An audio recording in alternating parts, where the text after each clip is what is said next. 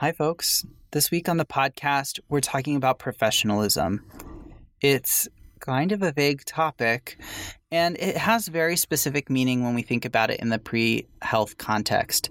So this week, our host, Kimberly Johnson, is going to be breaking this apart, explaining what's meant, and giving you some practical tips on how to adjust your behaviors and perspectives in this environment to be the most professional health professional that you can be. Thanks for joining us this week on the Penn State Pre-Health Podcast.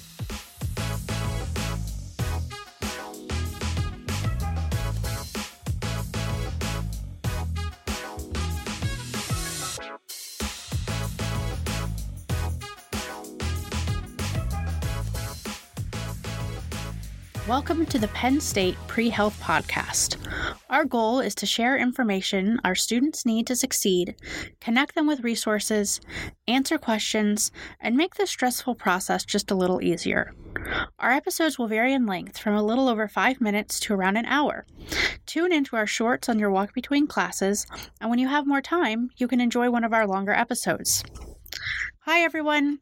I'm Kimberly Johnson. I am here by myself today. John Moses Bronson is out on an adventure without me, but that's okay. I'm going to be talking about one of my favorite topics, which is professionalism, and I can't wait to get started.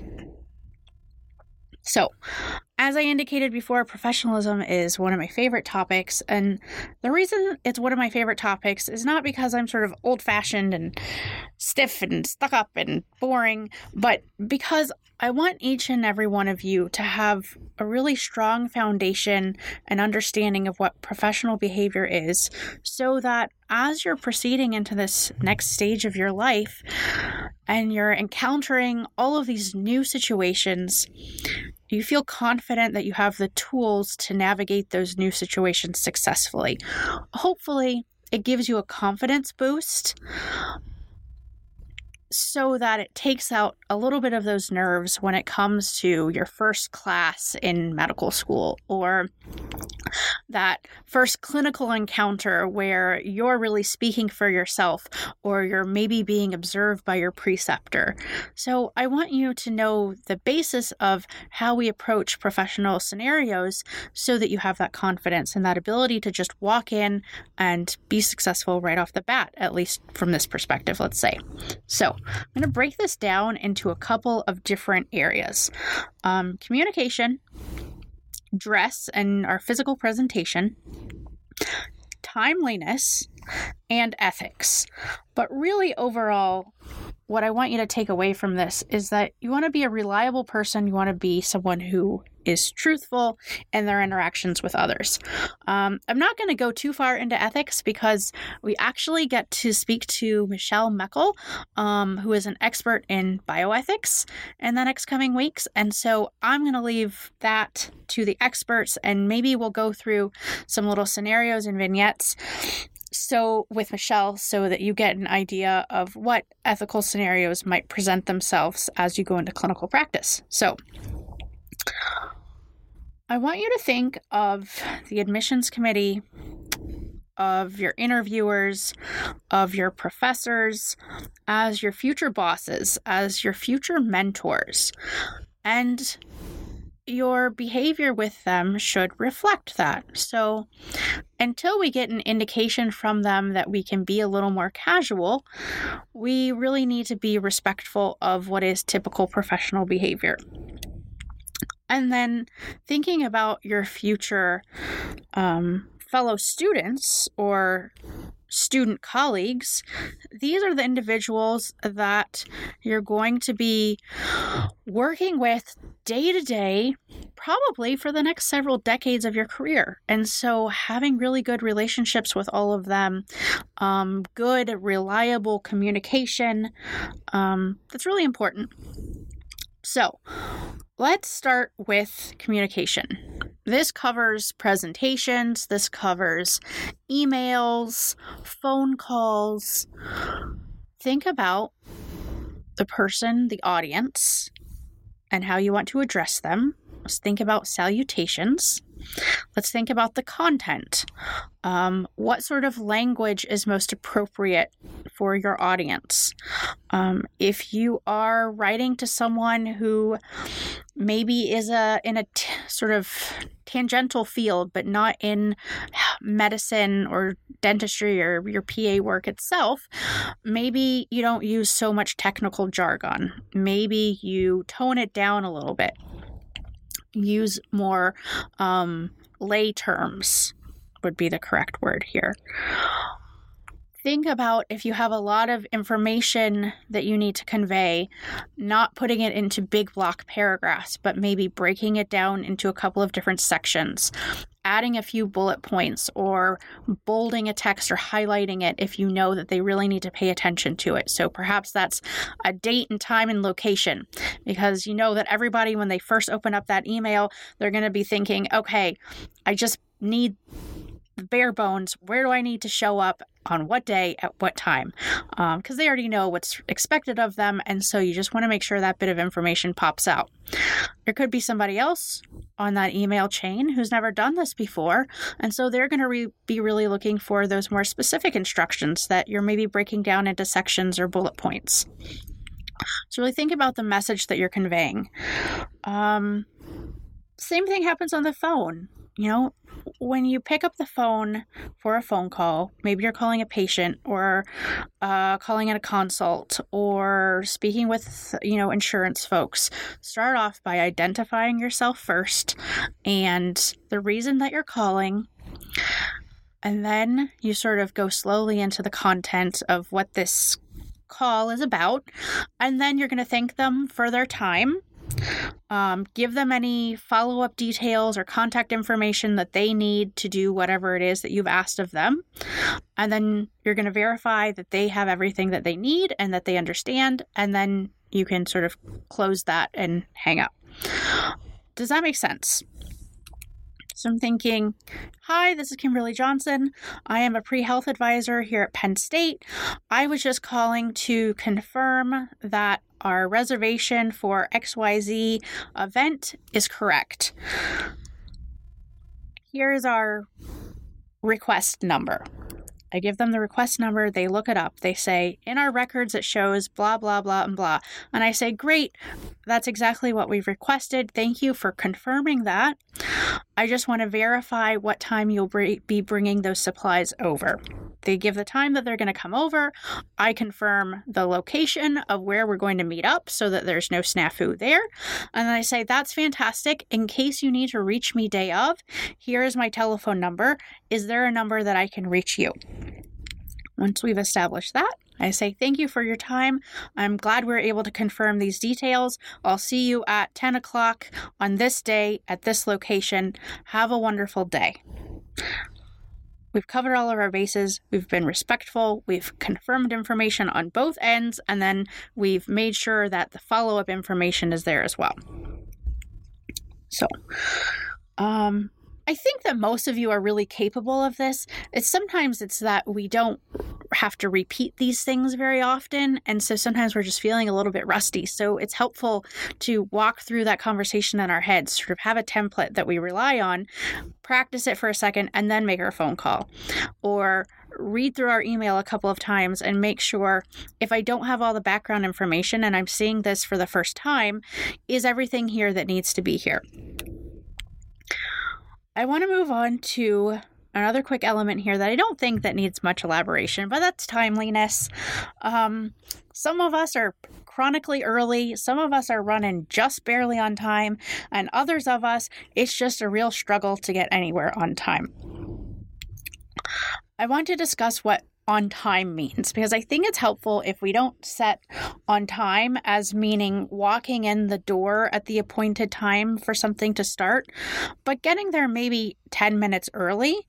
And getting there 10 minutes early means not walking in the door frazzled and confused and still drinking our coffee and this, that, and the other, but it means walking in the door ready to actually get going. So giving yourself time to take off your coat, say good morning to everyone, already have had your breakfast and your coffee, so that as the actual start time approaches, no one's sitting there waiting for you to get settled, but everyone's already settled and ready to begin.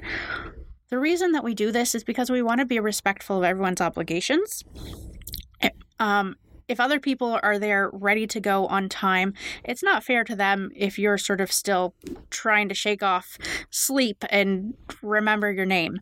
Now, of course, there's exceptions. A class ran over. That's understandable, or there was traffic. And if that's the case, we go back to the first thing we talked about, which is communication. Sending a message. Hi, everyone. I'm on my way. I'm so sorry I'm running behind. I should be there in X number of minutes.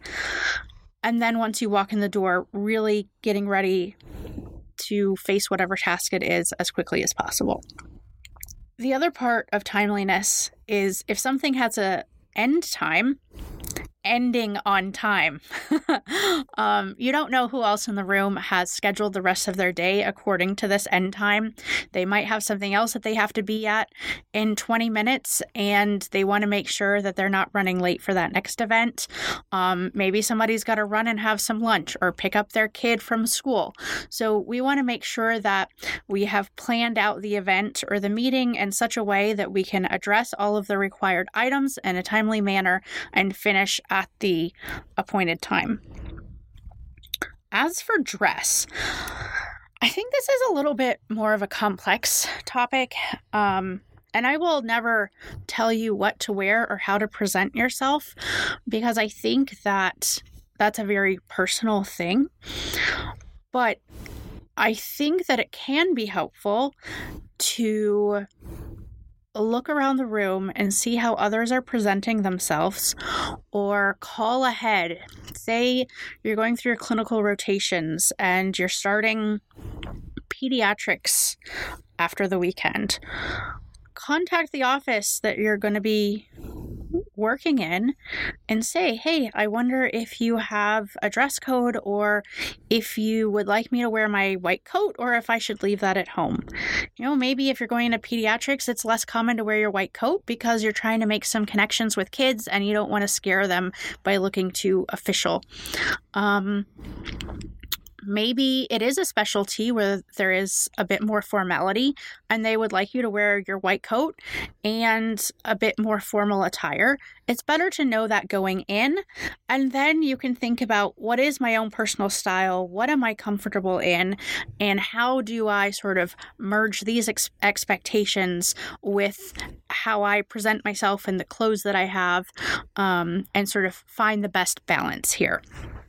I think walking in to a new scenario, wearing sort of the sorts of things that are typical in that setting can give you a little bit of a boost of confidence as well. Just like how when we're planning an outing with friends, we kind of want to know, am I dressing up today, or are we just going completely casual?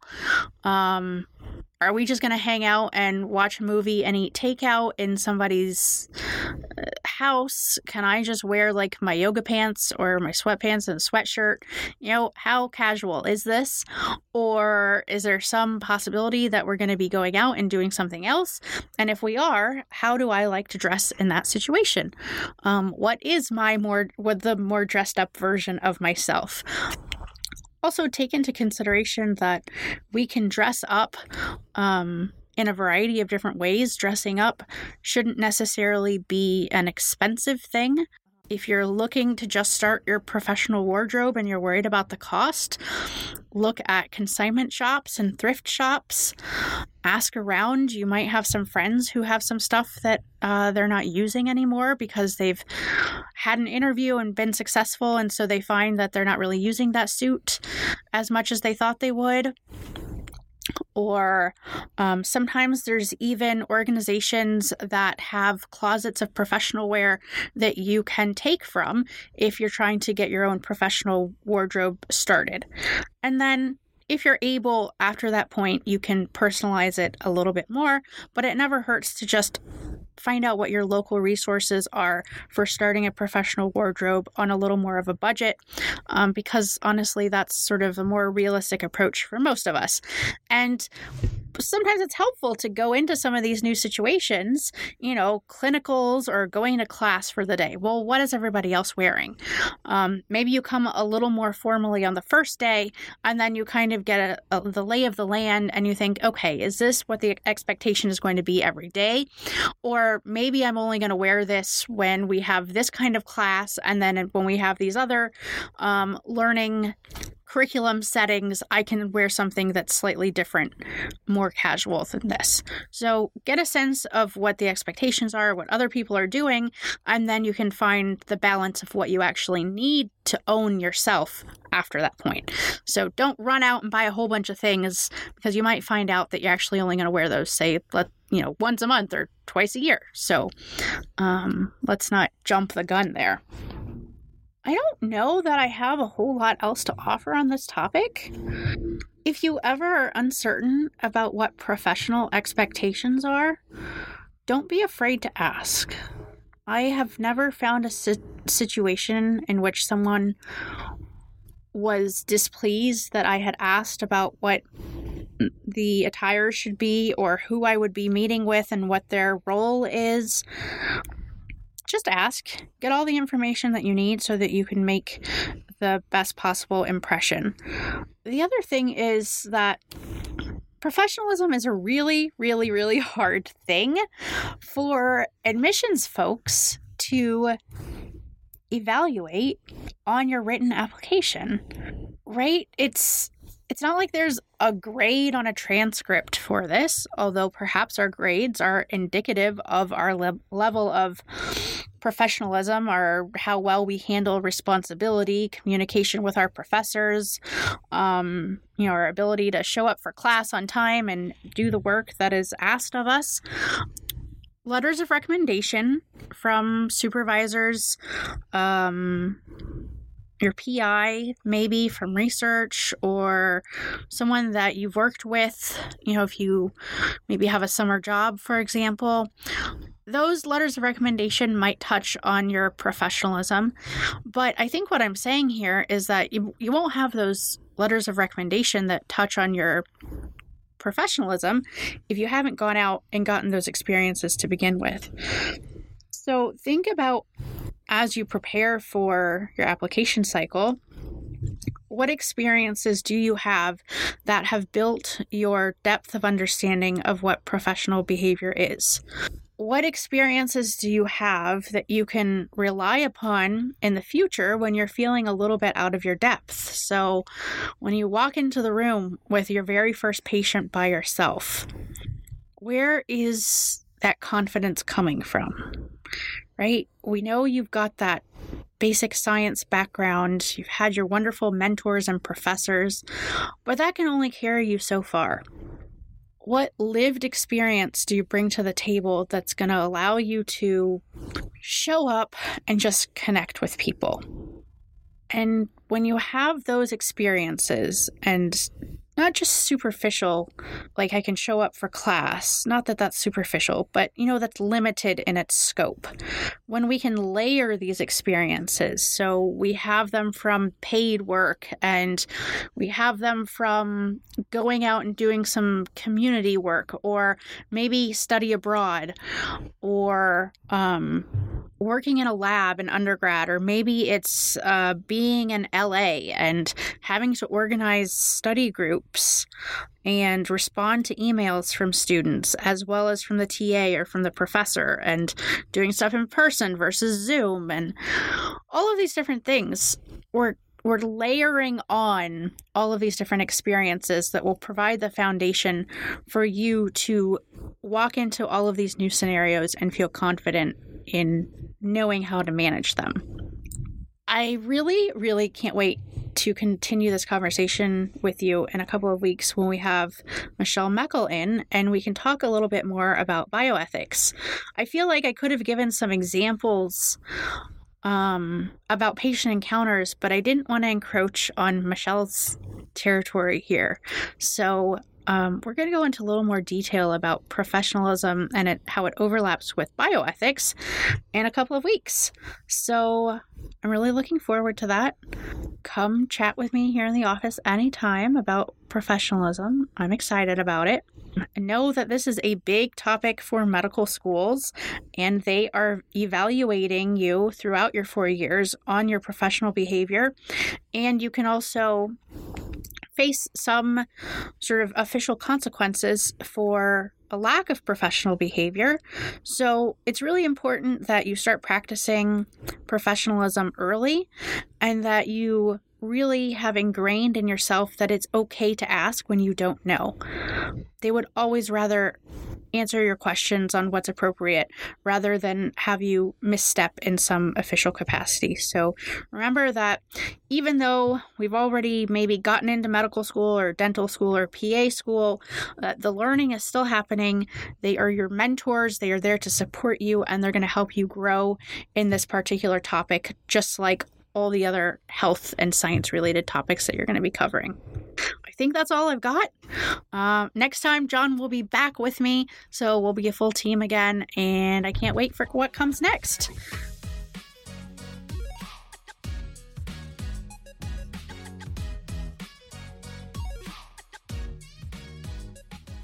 The Penn State PreHealth Podcast is a production of the PreHealth Advising Office in the Eberly College of Science at Penn State University.